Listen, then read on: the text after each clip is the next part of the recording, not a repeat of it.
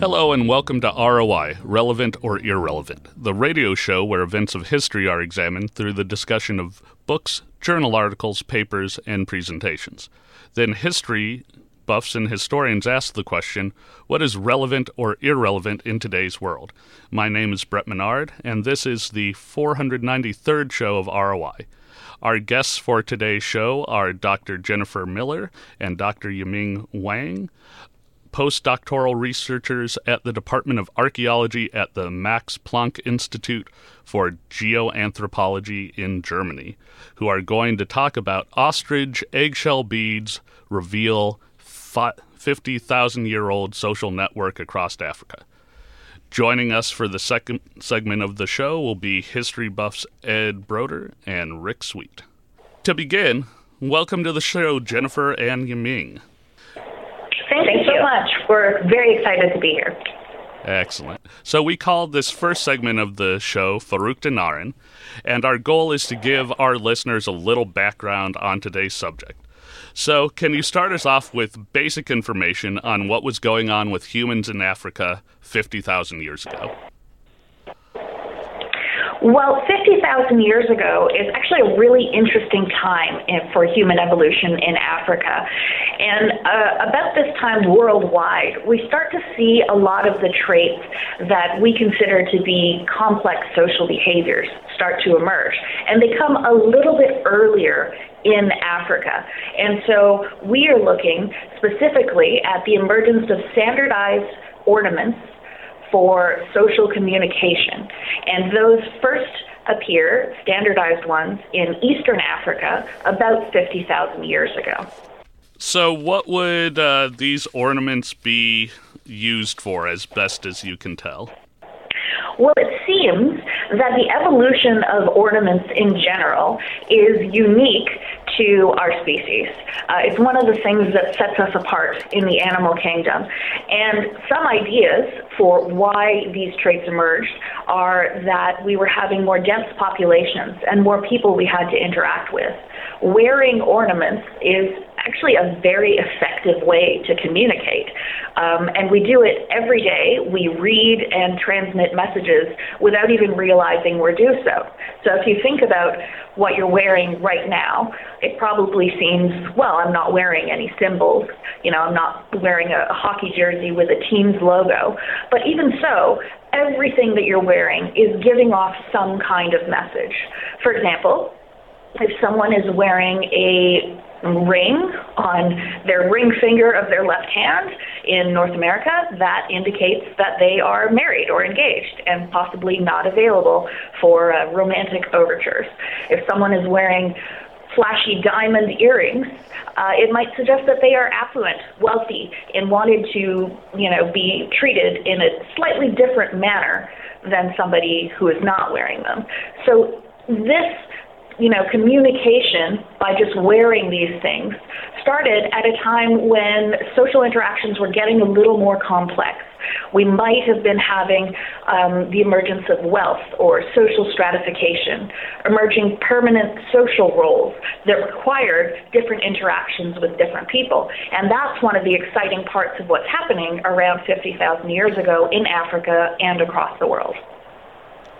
So that's interesting. I know that when I'm talking to my junior high and high school students, the general idea they have is that it's hard for social stratification to take place outside of, permanent agricultural settlements. Is that something? That's absolutely the case. That's when we see it really take off. But the idea about why ornaments evolved is kind of rooted in a couple of different suggestions, one of which being we might see social stratification starting to emerge, not in a wide scale like we see today or even like we see in the Holocene with the agricultural revolution, but subtle, where people start collecting more than they can use, which today is a huge part of consumerism. But in the past, it was a much slower transition that happened more gradually. And I imagine that much like today, the further away something was, or the harder it was to get a hold of, the more value was probably associated with it? That can be the case, certainly. Exotic materials, can be unique and exciting. When you look at stone tool analysis, obsidian is the prized material. This is a volcanic glass that is the best stone tool making material available. But there are other considerations. So when it comes to making of ornaments, it's not necessarily the material it's made of, but it can also be the labor that goes into it and the skill required to produce something beautiful and creating an aesthetic appreciation. And this seems to start to emerge around the last 50 or 100,000 years. So, can you tell us, since this is a radio show and podcast rather than a TV show, what these ostrich eggshell beads look like? They look surprisingly like Cheerios. They are these sort of light-colored circular discs, usually about 1 centimeter in diameter with a central perforation. In the archaeological record, when you're excavating, you tend to find them on their own, and so removed from whatever garment or jewelry item that they were a piece of. But people still do use them today in traditional ways, and so we can get an idea of what they looked like when they were in their completed necklace or beaded garment form. But yes, essentially they look like little Cheerios. And with these 50,000-year-old beads, are these things that you have found associated with burials or just loose on their own? That's a great question. The 50,000-year-old ones, it is very rare to have a burial from that sort of antiquity. So in most cases, no, they're not found in any kind of association at that age. You start to see that getting much closer into the Holocene, maybe in the 12,000-year mark. You start seeing intact burials, and they might have some indication of how these beads were placed. Certainly by the time you get to the spread of food production in Eastern Africa, you have intact burials where you can even see how they were strung together, across the neck or across the waist. But at 50,000, it's all just our best guess. Fascinating. Well, we have a lot more to talk about, so please stay tuned for the next segment of our show. This is ROI on KALA St. Ambrose University, 106.1 FM. Catch up on your favorite SAU-produced podcasts by going to KALA Radio at SoundCloud now. At a time when misinformation is all too common on social media, we take great pride in bringing you the news that matters, that impacts your family, news you can trust. Local broadcast journalists bring you the facts, covering the stories breaking in our community and across the globe. Text radio to 52886 and let Congress know you depend on local journalism. This message furnished by the National Association of Broadcasters. Hello and welcome back to ROI, Relevant or Irrelevant, the radio show where events of history are examined through the discussion of books, journal articles, papers, and presentations. Then historians and history buffs ask the question, what is relevant or irrelevant in today's world? My name is Brett Menard, and this is the second segment of the show referred to as the Kitchen Table. Our guests for today are Dr. Jennifer Miller and Dr. Yiming Wang, postdoctoral researchers in the Department of Archaeology at the Max Planck Institute for Geoanthropology in Germany, and we're talking today about how ostrich eggshell beads reveal 50,000-year-old social networks across Africa. Our history buffs for today's show are Rick Sweet and Ed Broders. And Ed, you get to start us off. Thanks, Brett. Can the two of you tell us a little bit about the societies in which these beads were used? Were they nomadic? Did they hunt the ostriches? Or because an ostrich can be a fairly intimidating beast if you've got Stone Age stuff to kill them with. But do you think that they just found ostrich eggs after the chicks had hatched, or can you fill us in on this a little? Well, that is an excellent question. These people would almost certainly be nomadic and following seasonal food sources. There is no indication that they were hunting the ostriches. As you said, ostriches are formidable. They are about 6 feet tall. They can weigh 200 pounds. They have sharp talons and incredibly strong legs. These are not beasts that you would want to try to tangle with just to access their eggs.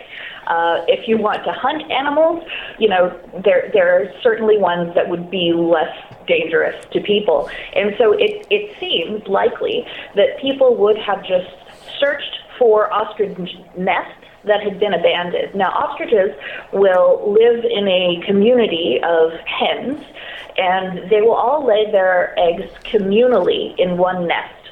So one nest can contain, a few eggs up to maybe 20. And so by the time the chicks hatch, some eggs haven't hatched just by happenstance, and there is then a wealth of bead-making material that can be collected by someone with virtually no skill or danger. And so it seems very likely, although we don't have proof, that that is how the eggs were collected. That's certainly the way that I would do it if I was living back then. Yeah, but ostrich meat is so good. I've had it. And it didn't need to take a backseat to anything. Well, I'm sure it is delicious. Have you tried an ostrich egg? They're about the size of 22 chicken eggs. And so I'm curious. I'd love to try one day. Well, I don't even eat chicken eggs, so... I know there's a restaurant somewhere in Iowa that does ostrich egg omelets. So next time you're back in the States, you'll have to try and track one down and cross that off your culinary list. I'll give it a try. Excellent. Rick? Yeah, I'm curious. The apparently eggshell beads, were they the bling? We've got our diamonds and rubies, whatever. Have you determined whether or not these things were the high end? Instead of having a Mercedes, they had eggshell beads? It's interesting. And I think a lot more of this is involved in the labor rather than the having of the beads themselves. So when you see a completed garment from the ethnographic present that people have been making, continue to make in the last 100 years, it is absolutely stunning. There may be 10,000 ostrich eggshell beads, and that is certainly more impactful. That is the Mercedes, compared to having 3 beads strung together, which is a lot less impactful. So I don't think it's necessarily the material itself, but rather everything else surrounding that, how it's displayed, and the amount of time that is taken away from other survival-related activities to go towards making this thing that's purely ornamental just for visual display. But that's a great question. So how far away from the natural range of ostriches have you found these beads? This is a tricky question. While we have kind of estimates for the range of ostriches, they're based mostly on present-day estimates. So we don't know exactly in the past where these boundaries would have been.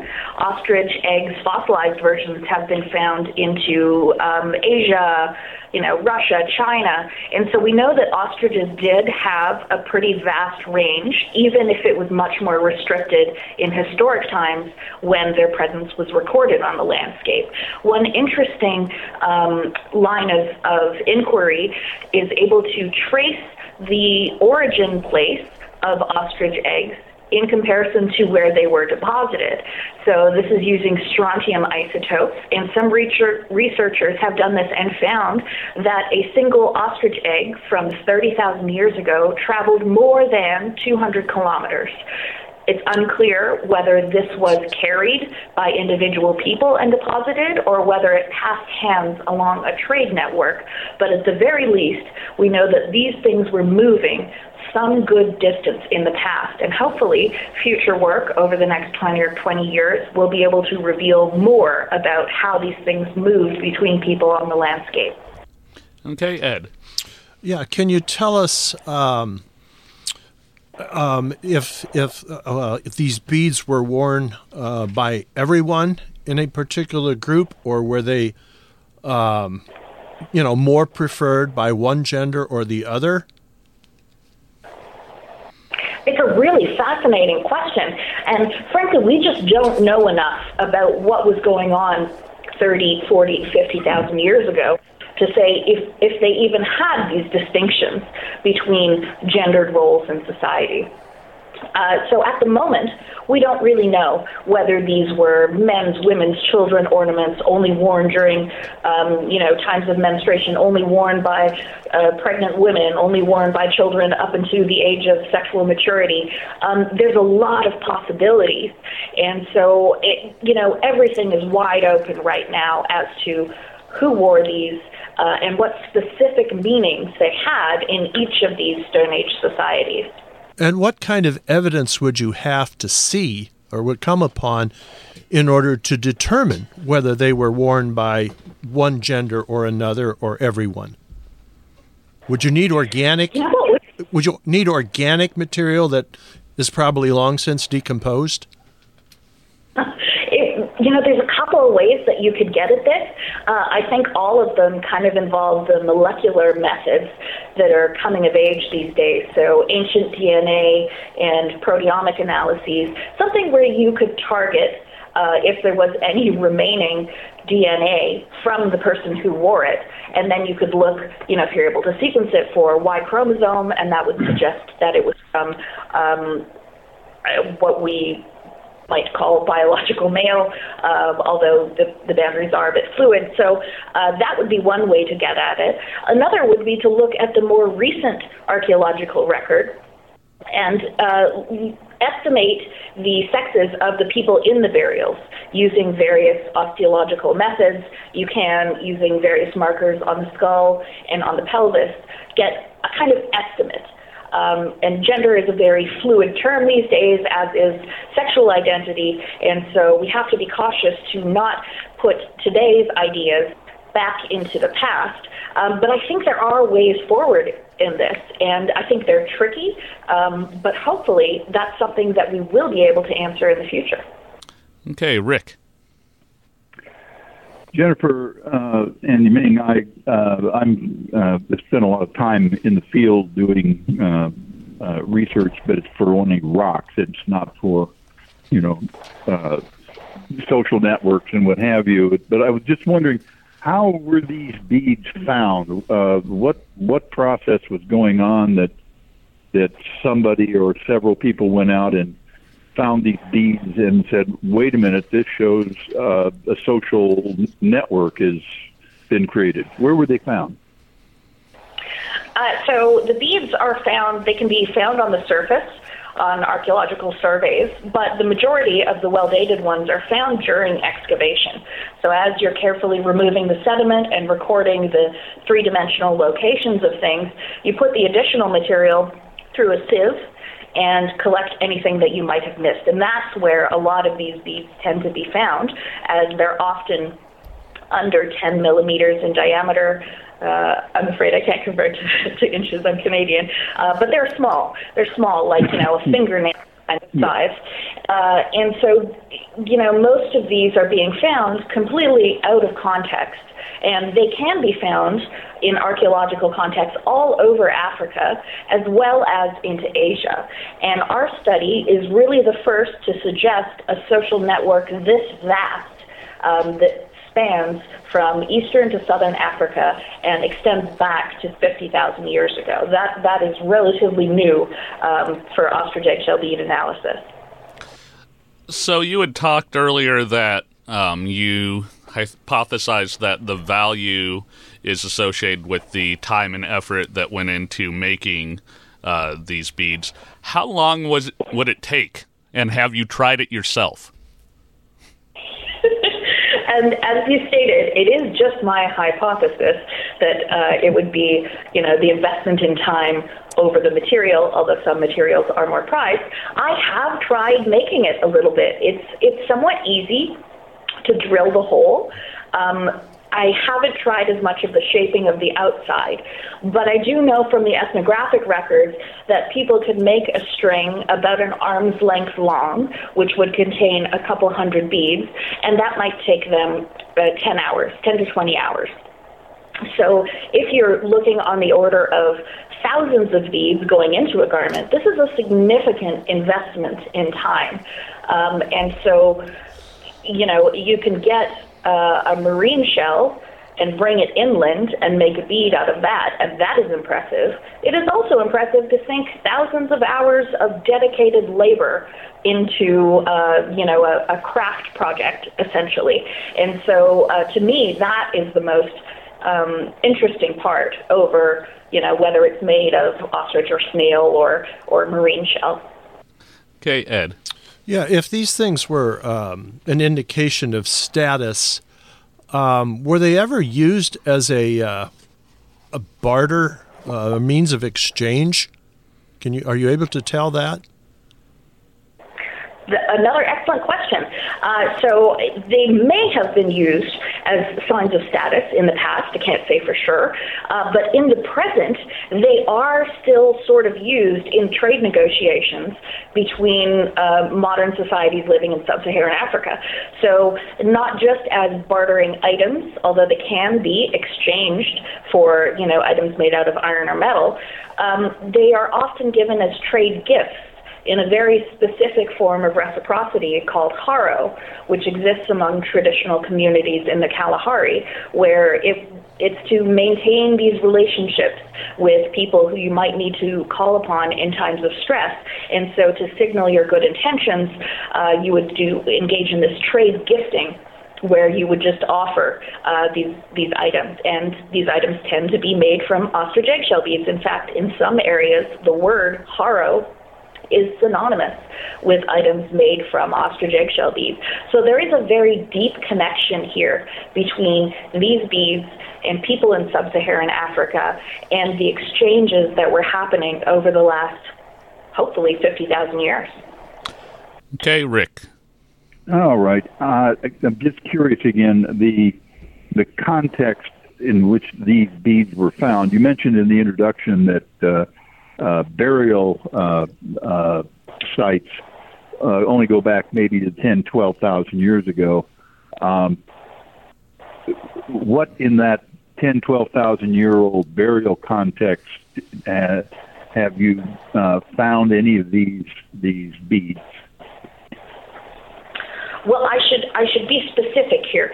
Burials are found from our species and from sister human species older than that. The preservation of these is not quite as good as it is from the more recent context, as you can imagine. And so in these older versions, we don't tend to see evidence of clothing or grave goods or something small and delicate like beads. So it's tough to say whether they were present in these burials and have just since migrated or degraded away.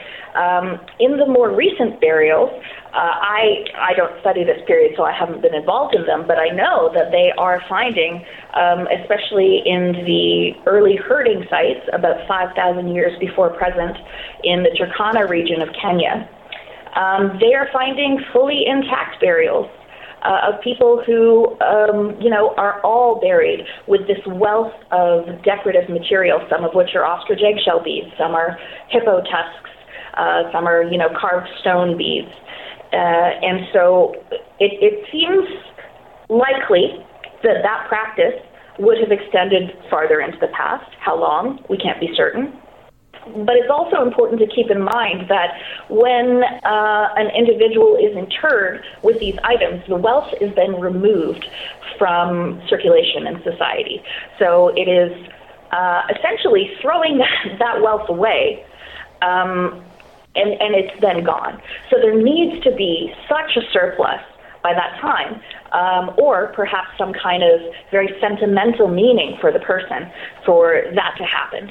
And that we just don't know how far in the past that might have gone. 50,000 years might be a stretch for that. And so it's unclear whether we will ever have good enough preservation to find, a 50,000, 100,000-year-old burial that has these delicate little things intact. By the way, I should note that I was also on the project that found the earliest human burial in Africa, which is 78,000 years ago. So there are older burials, but they don't tend to have at least well-associated ornaments with them. It is customary that we give our guests the last word on the show. So Jennifer and Yiming, in about 2.5 minutes, why do you think knowing about ancient trade routes in Africa is relevant in today's world? Well, humans are arguably the most successful species on the planet. We have a sophisticated culture that allows us to live in any region of the world, in any climate, in dense populations. But this incredible uniqueness is also creating human-induced problems and pushing the limits of our resilience. It's creating economic inequalities, xenophobia, climate change. Archaeology can be used to look back at when and why these unique traits, like the use of symbolic ornaments, developed, and look at how our ancestors tackled similar problems in the past to give us clues about how to move forward in the future. Yeah, and especially now we're at this point, human has modified our environment so drastically, and our climate change is inevitably is going to shape our behavior and the culture in the future. So I think this study is just really give us a clue how climate push and pull mechanisms has shaped our social, like human social culture in the past. Excellent. Well, when we come back, we'll wrap things up, so please stay tuned. This is ROI on KALA St. Ambrose University, 106.1 FM. You're listening to Relevant or Irrelevant. This series is produced at St. Ambrose University's KALA Radio and has been honored by the Midwest Broadcast Journalists Association and the Iowa Broadcast News Association for excellence in public affairs journalism. You can hear this edition of ROI and many previous programs in this series by visiting Spotify, Google Podcasts, SoundCloud, plus Apple Podcasts. ROI airs Friday nights at 9:30 p.m. on KALA HD2 and can also be heard at 106.1 FM in the metropolitan Quad City area. You can stream this show every Friday night at TuneIn.com. Search for KALA HD2. This concludes our 493rd show of ROI, Relevant or Irrelevant. Our producer and engineer is Dave Baker. Our program manager is Rick Sweet, and the theme song for our show is titled Kayla's Theme and was written and performed by Mark Zapdel. My name is Brett Menard. We'd like to thank our guests, Dr. Jennifer Miller and Dr. Yiming Wang, postdoctoral researchers in the Department of Archaeology at the Max Planck Institute for Geoanthropology in Germany, who talked to us today about ostrich eggshell beads reveal 50,000-year-old social network across Africa. The history buffs for today's show were Rick Sweet and Ed Broders. This is Relevant or Irrelevant on KALA. The views expressed on this show are not necessarily those of St. Ambrose University or KALA.